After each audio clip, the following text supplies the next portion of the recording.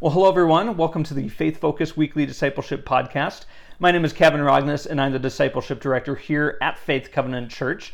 And as always, I want to encourage you to make sure you never miss an episode. So please subscribe, whether you're on YouTube or any of the major podcasting platforms. And you can also access this through the Faith Connect app that we offer through the Apple App Store or the Google App Store, whichever one that you use. So today, I'm joined by Pastor Shara Rotvold for a few conversations. Lately, she and I have been she and I and others on staff have kind of talked about different seasons of life, and we kind of thought that would make for an interesting podcast series. So today we're starting the first of 3 episodes in which we'll kind of talk about different seasons of life, and there'll be overlap, and it's not like these are a prescriptive definition of like what exactly is happening in these seasons. They're just kind of generalities that can help us understand kind of how to disciple people where they are. Yes. So what are the first 2 seasons that we're going to be talking about today? Yeah, today we're talking about young ones.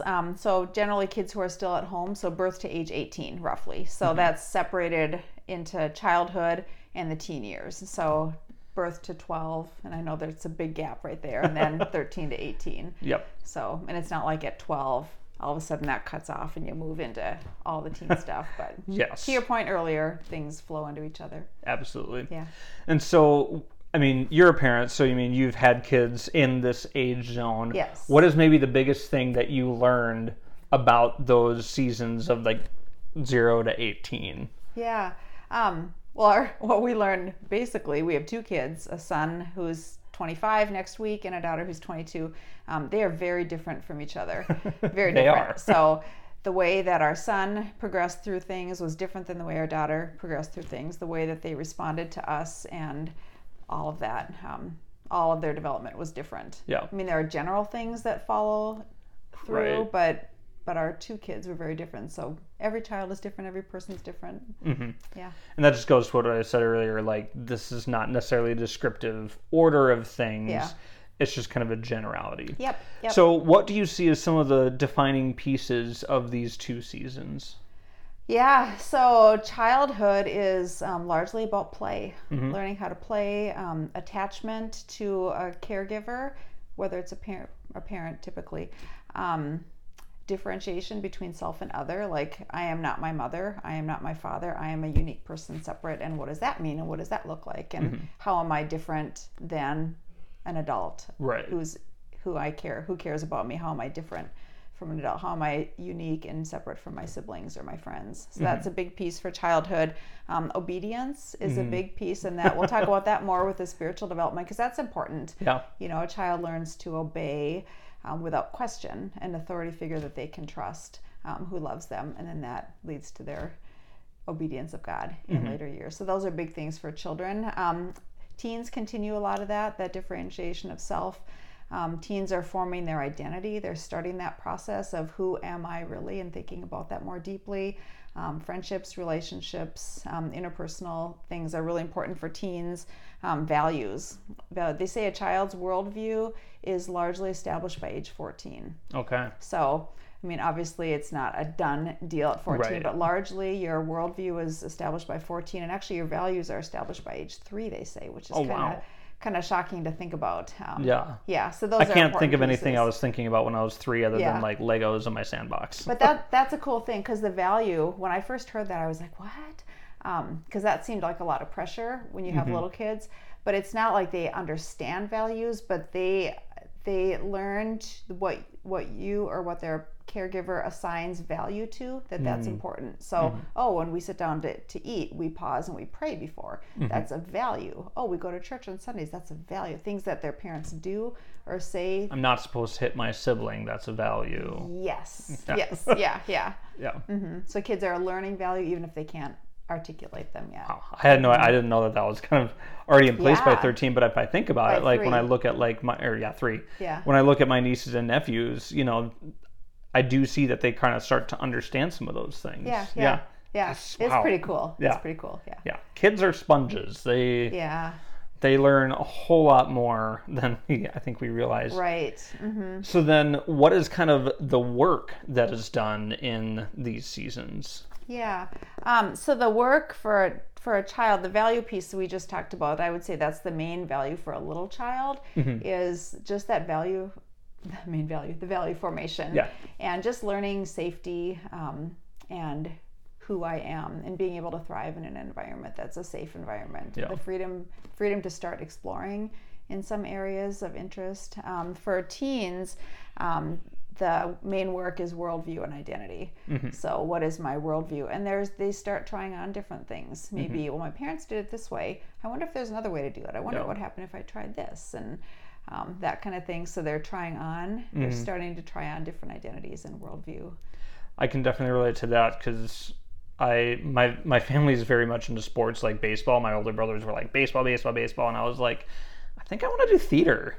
And so it was just it was just really different than, and my parents were supportive of that, but it was just like, this is a very different course than the people in my family. Yeah. So that was kind of a, Yeah. I mean, it wasn't surprising because I'd done other theater things earlier, but yeah, it was just kind of like, okay, I am very different than them.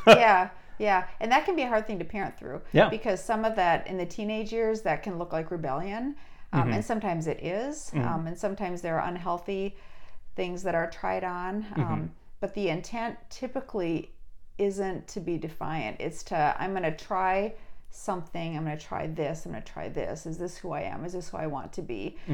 So there needs to be that balance of freedom to do that without a parent freaking out, but also guidance and boundaries for sure, which kids, even though they might say they don't want your rules and your boundaries, they do. They want them and they need them, and they're critical to their formation. Well, and I can look back on a lot of the rules that my parents had for me, and at the time I maybe didn't like it or understand it, but now I'm like, yep, now I get it. That was a very smart thing that they did with that. Well, and I had another thought, but and so the other thing I was thinking of is when kids are trying on these different things, whether it's activities or friends or whatever, sometimes it's not that they're an unhealthy thing, it's just maybe something that the parent isn't familiar with, or it's just a difference in common. It's just not something they have in common. And so, like, my dad and I don't necessarily have a lot in common. And so when I did in theater, it was just kind of like, okay, what do we talk about now? And so that's kind of thing, part of the difficulty too, is just not that the kid's doing something wrong or bad. It's just something that there's no common ground on. Right. I don't know how to parent you through that. I don't know how to encourage you in that. I don't really understand that world. For sure. Traveling sports was that way. Yes. With us and our daughter. We just didn't, that wasn't a thing for either Kirk or I growing up. So to be on a traveling team, I was like, oh, wow, that's a big commitment. I do remember one time our daughter wanted to play hockey really badly. And I cannot imagine Erica as a hockey player. She's very coordinated. And there was one Halloween she went as a nerd on roller skates, she and a friend. So they dressed up like nerds, and then they put their rollerblades on. That's such a random combination. I know. That was them. So they had rollerblades, not roller skates. So they were out just skating around on Halloween, and I was with them. And this man came up to me on the street and said, "Is that your kid?" And I said, "Yeah." And he goes, "Can she do that on ice?" And I was like, I don't know, maybe. And he was a hockey coach, and he was recruiting. He was looking for girls to play hockey. So she heard that, and of course she was all over, like, I want to play hockey. And that was the one time I remember saying no to her. And I said, I don't have a problem with hockey. I actually like watching hockey. I grew up in Duluth. I grew up watching hockey and enjoying it, but I don't want a hockey lifestyle. So we had that conversation. She found volleyball, and that was a much better lifestyle. Yes. But, yeah. Well, and hockey is, like, I know people who play hockey, and it's hard on your body in a way that a lot of sports aren't. I mean, any sport can be, but hockey's expensive. And it's weekends, and it's early mornings, and it's late nights, and as a pastor, that just wasn't going to work very well on Sundays anyway. Totally understandable. Yeah. So what would you say are some of, like, the unique joys of each season, some of the challenge? Let's start with joys, I guess. What are some of the joys of each season? Yeah. Oh, a joy for a child is they get to play. Their world is about play. They get to play and learn that way. They get to receive the attention of others who are encouraging them and supporting them and loving on them. So just, you don't have you don't have a care in the world as a child. You're not really responsible for a whole lot. Yeah. That changes as you get older. You get responsible for more things. But Yes, when you're a little kid, I have a 5-year-old nephew. He just gets to play. He's got some things he's asked to do now that he's in kindergarten, but largely his life up until now has been about playing and listening to mom and dad and grandma and grandpa and other adults in his life. For teens, the joys are just that growing and that broadening of understanding of self and others, and enjoying peer relationships are really important for teens. So that can be a source of stress, but it also can be a source of joy. Finding something you're good at, finding a sport or an activity or theater, something that you do that you're like, hey, I'm pretty good at this. Yeah. That's fun. Yeah. You know, growing into a man's body or a woman's body, that can be stressful for some, but it can also be kind of fun that, I'm becoming an adult and I'm tall now. I can. Yeah. I'm as tall as my parents. My voice is changing, and that's I've got facial hair or whatever. Stronger. Yeah. So academic success, so seeing some of those things and having your own personal accolades can be a source of great joy for teens. And then challenges, of course, are a part, and we've kind of touched on a couple of challenges, but what are some of the challenges unique to each season? Yeah. Well, for kids, attachment, friendship, not all kids have a healthy attachment with a caregiver, unfortunately. So that can be a big source of challenge for kids who don't have a healthy environment. And what do you mean by attachment? A good question. Attachment is the way you give and receive love from a caregiver very early on. Okay. So your attachment style is largely defined by like age 1 or 2. Okay. So do you have an adult in your life that you feel safe with, that you know loves you, that's predictable? Mm-hmm. So, and not every kid has that. Right. You know, some mental health, whatever, lots of different reasons. That home is not a safe environment, and adults are not predictable or reliable in the life of a child. So, and that has lasting consequences. Yes. Yeah. So that's a big thing for kids. That's out of their control largely. Confidence can be a challenge. Friendships can be a challenge for kids. Kids can be mean to each other, even in the elementary years. Mm-hmm. So some of that are those challenges that start out for kids. Teens, oh boy, hormonal shifts, comparisons with others, friendship, dating, relationships, trying things that you want to be good at and then realizing that you're not very good at that. That can be really hard for a teen. Conflict at home as they're exploring different areas that may or may not align with the values of their family. That can be really challenging for a teen too. Yeah. Mm-hmm. And part of what I'm curious about is with the challenges that today's children and teenagers are facing with like social media and stuff, I can't help but wonder, is that more challenging than the environment I grew up in, or is it just a different challenge? You know what I mean? So like it may be more difficult both for the kids and the parents to navigate world with social media, or is it just a different challenge than like what me and my parents had when I was what do you think? I mean, I don't have kids, so it's hard for me to say what it is today. Well, that's a good question. That's a really good question. And, you know, the Bible says there's nothing new under the sun, and no temptation has come, or no temptation has fallen on you except that which is common to man. Like, in some ways, these things just have happened forever and will happen forever. It's just new clothes. Yeah. Same problems, new clothing. Yeah. So some of it is that way, but some of it is vastly different, because a kid might have trouble with peer pressure or with comparison or with friendships. And 50 years ago, or when I was a kid, 45 years ago, 50 years ago, that was limited to times I was face to face with somebody, or maybe on a phone call when I got older. But now it's 24/7. You pick up your phone and you start comparing, and you can start getting bullied, and you can start having somebody unfriend you, and you can start, their life is perfect. You can start all of that. The potential for 24/7 conflict, basically. Right, 24/7 comparison, 24/7 beating yourself up because you're not as good, as pretty, as photogenic, as as many friends, as many boyfriends or girlfriends. Yeah. Yeah, I'm glad to not be raising children in this. Right. Yeah. Well, and that the whole internet connectivity is, we were just at the cusp of that with our kids when they were in 7th or 8th grade, I think. their schools started giving them iPads, and that was brand new. That was like the first time that had ever happened. So now my kids are the first generation, really, the first year that kids are sent home from school with a device of their own that connects to the internet, and they have homework to do on it.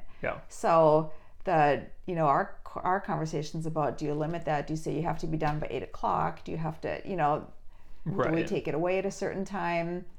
How do we limit it? We weren't even sure how to do those limits because it was all new. So anyway, that's a whole nother deal. We didn't have time for that one. Well, and just I hope that parents probably know by this point, but most devices today do have a level of parental controls where you can kind of set parameters and timelines and restrict certain apps or sites, or So I just hope that parents know that and are cognizant of that. And I'm noticing a lot of my peers that did grow up with this emerging technology are being very careful about how much screen time they give their kids, because I think we saw amongst ourselves how consuming this is, and they're already kind of starting to react against that, which I think is interesting and healthy. So. And that'll change as the generations go on. For us, I'm a digital immigrant, which means that I wasn't raised with any of this stuff. I had been married 8 years and had 2 kids before I got my first cell phone. It was a brick. And kids now, they're digital natives. They've grown up with it.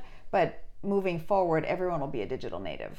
When my kids have children, they will all be digital natives. So that'll be maybe a little interesting. That was thunder. How fun. It's gonna. So I don't know if that comes to the mic, but yes, that is thunder.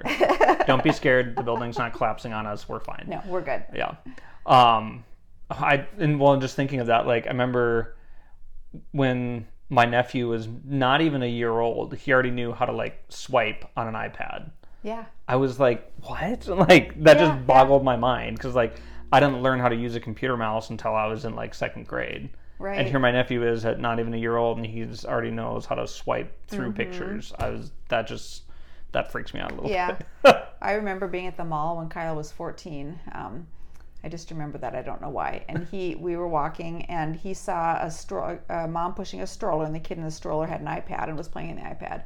And my 14-year-old said, "When I was a kid," I was like, "You still are a kid." It has already happened, though. He was already old enough to look back and go, "Wow, I didn't have technology at that age." Oh, yeah. Because he didn't. My kids didn't get cell phones till 7th grade when they started doing sports after school.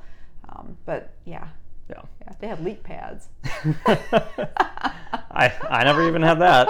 I didn't get my first cell phone until I was a sophomore in college, which was way behind my peers. But anyway. And then maybe this is kind of similar to what we already said, but what are some of the potential pitfalls of each season? Or is that really different than the challenges? Or well, a pitfall is more. I think of that as more like getting stuck, you don't progress past a certain area. Like a kid, hopefully you start getting beyond. I'm the center of everybody's universe, not only mine. Yes. But hopefully by age 12 for sure, you're beyond that, and you realize that the whole world doesn't revolve around me. There are other people here that have needs and wants and desires too. Yeah. So, and I know that, your brain's not done until you're 25, 26. Yeah. That frontal lobe, and that is a big part of that is a selfishness, but it's also part of the human condition. We're just selfish, and that's sin. Yeah. But a big part of that for kids of being stuck in.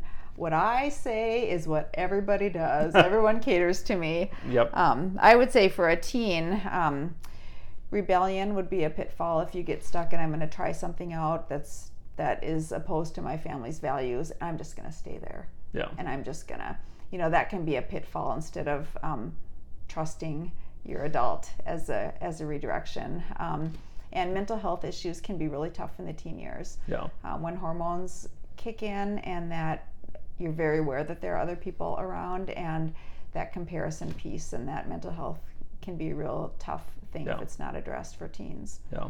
Mm-hmm. And so then what are some of the specific needs of these 2 seasons?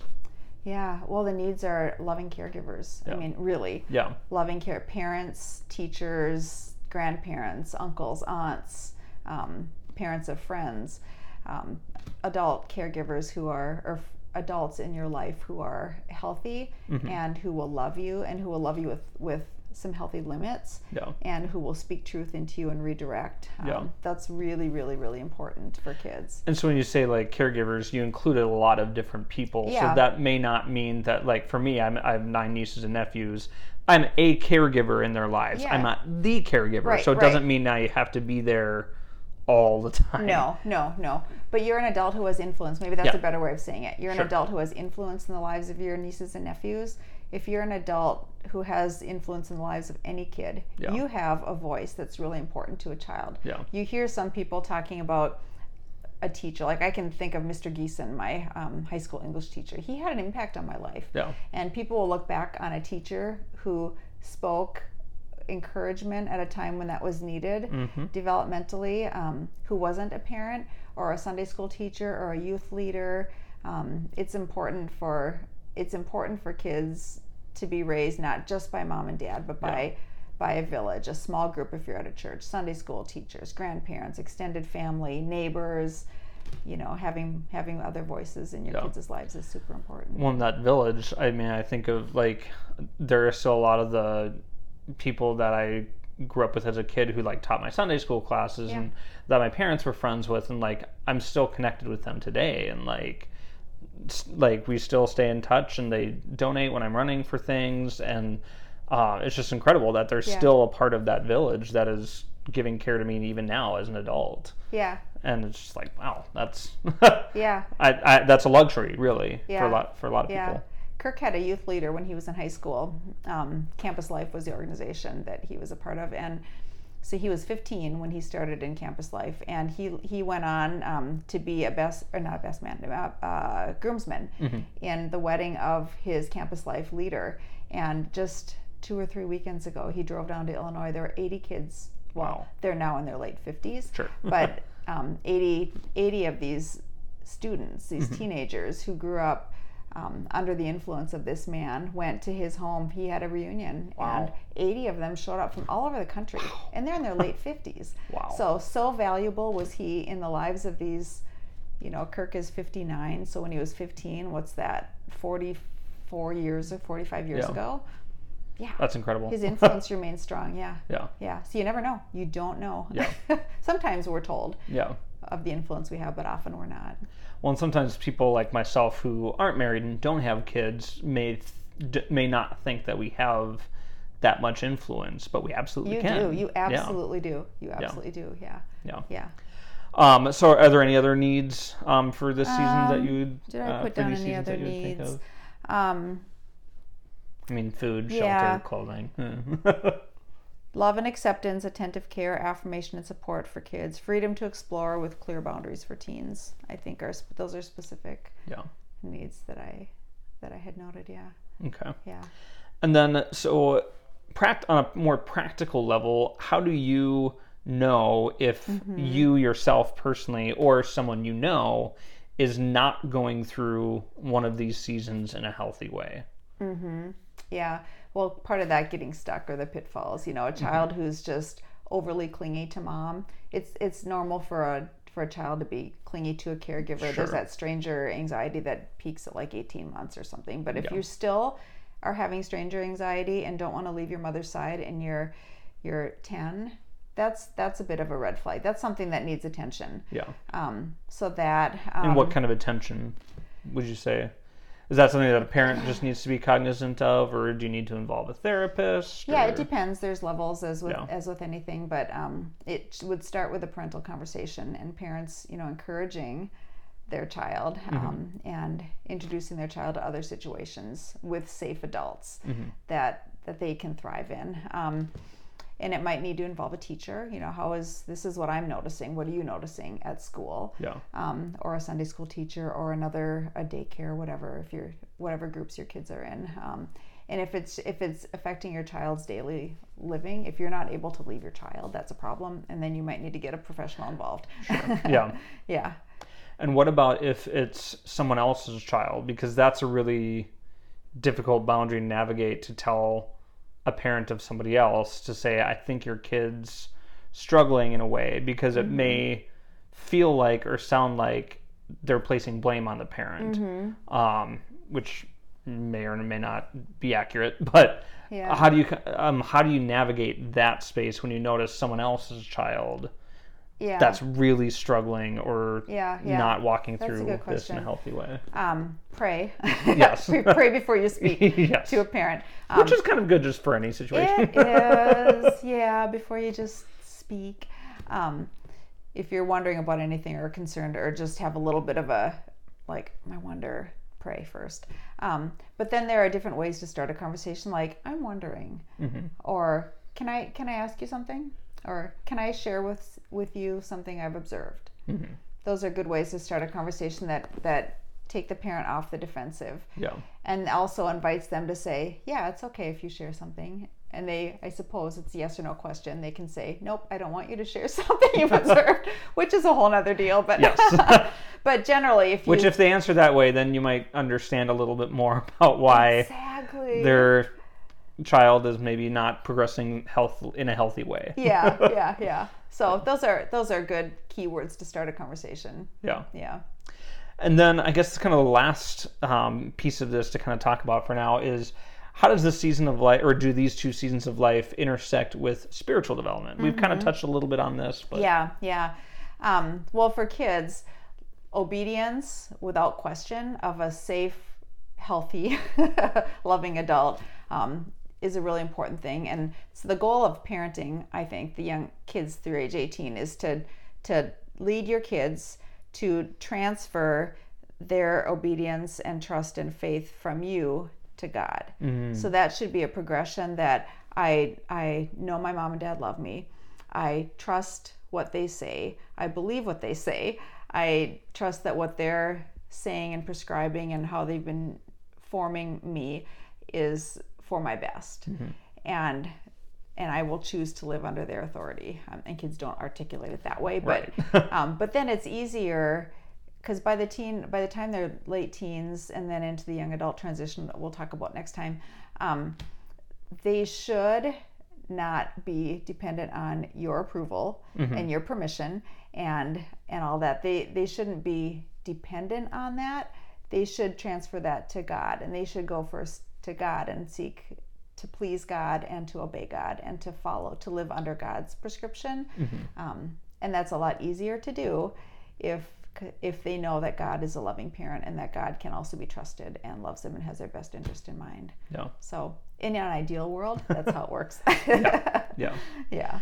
Well, and part of what I think is really interesting about what you just said is that the goal of a parent should be to transfer that child's trust and obedience from them to God. And I think a lot of times people think of parenting, the goal of parenting is to create like moral, upstanding, productive citizens, like people who go out and get jobs and are no longer dependent on parents. And I think that's really interesting to kind of reframe the priority of parenting is, yes, it's good to create an independent adult that can take care of themselves and whatever, but it's more important to lead them into a relationship with God.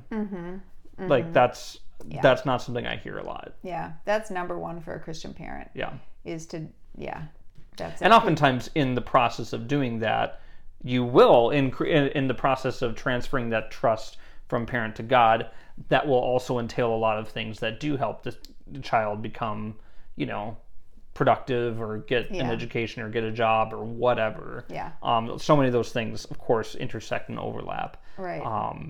But it's just that reminder that no, the priority of parenting is discipleship. Yeah, exactly. And you're doing all the other stuff. You're teaching them how to be responsible and be on time and get a job and manage their money, and you're teaching all that stuff too.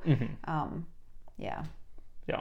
And of course too, this is not a one size fits all, because there are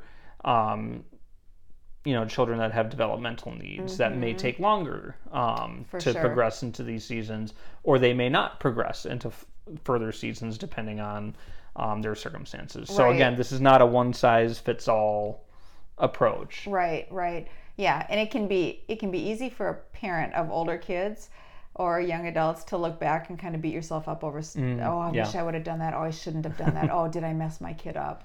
Yeah. And I remember asking Kirk that when our kids were little. I don't know, lose my cool with them, and I'd be like, oh, I don't want to mess my kids up. And he's like, okay, relax, relax. Yeah.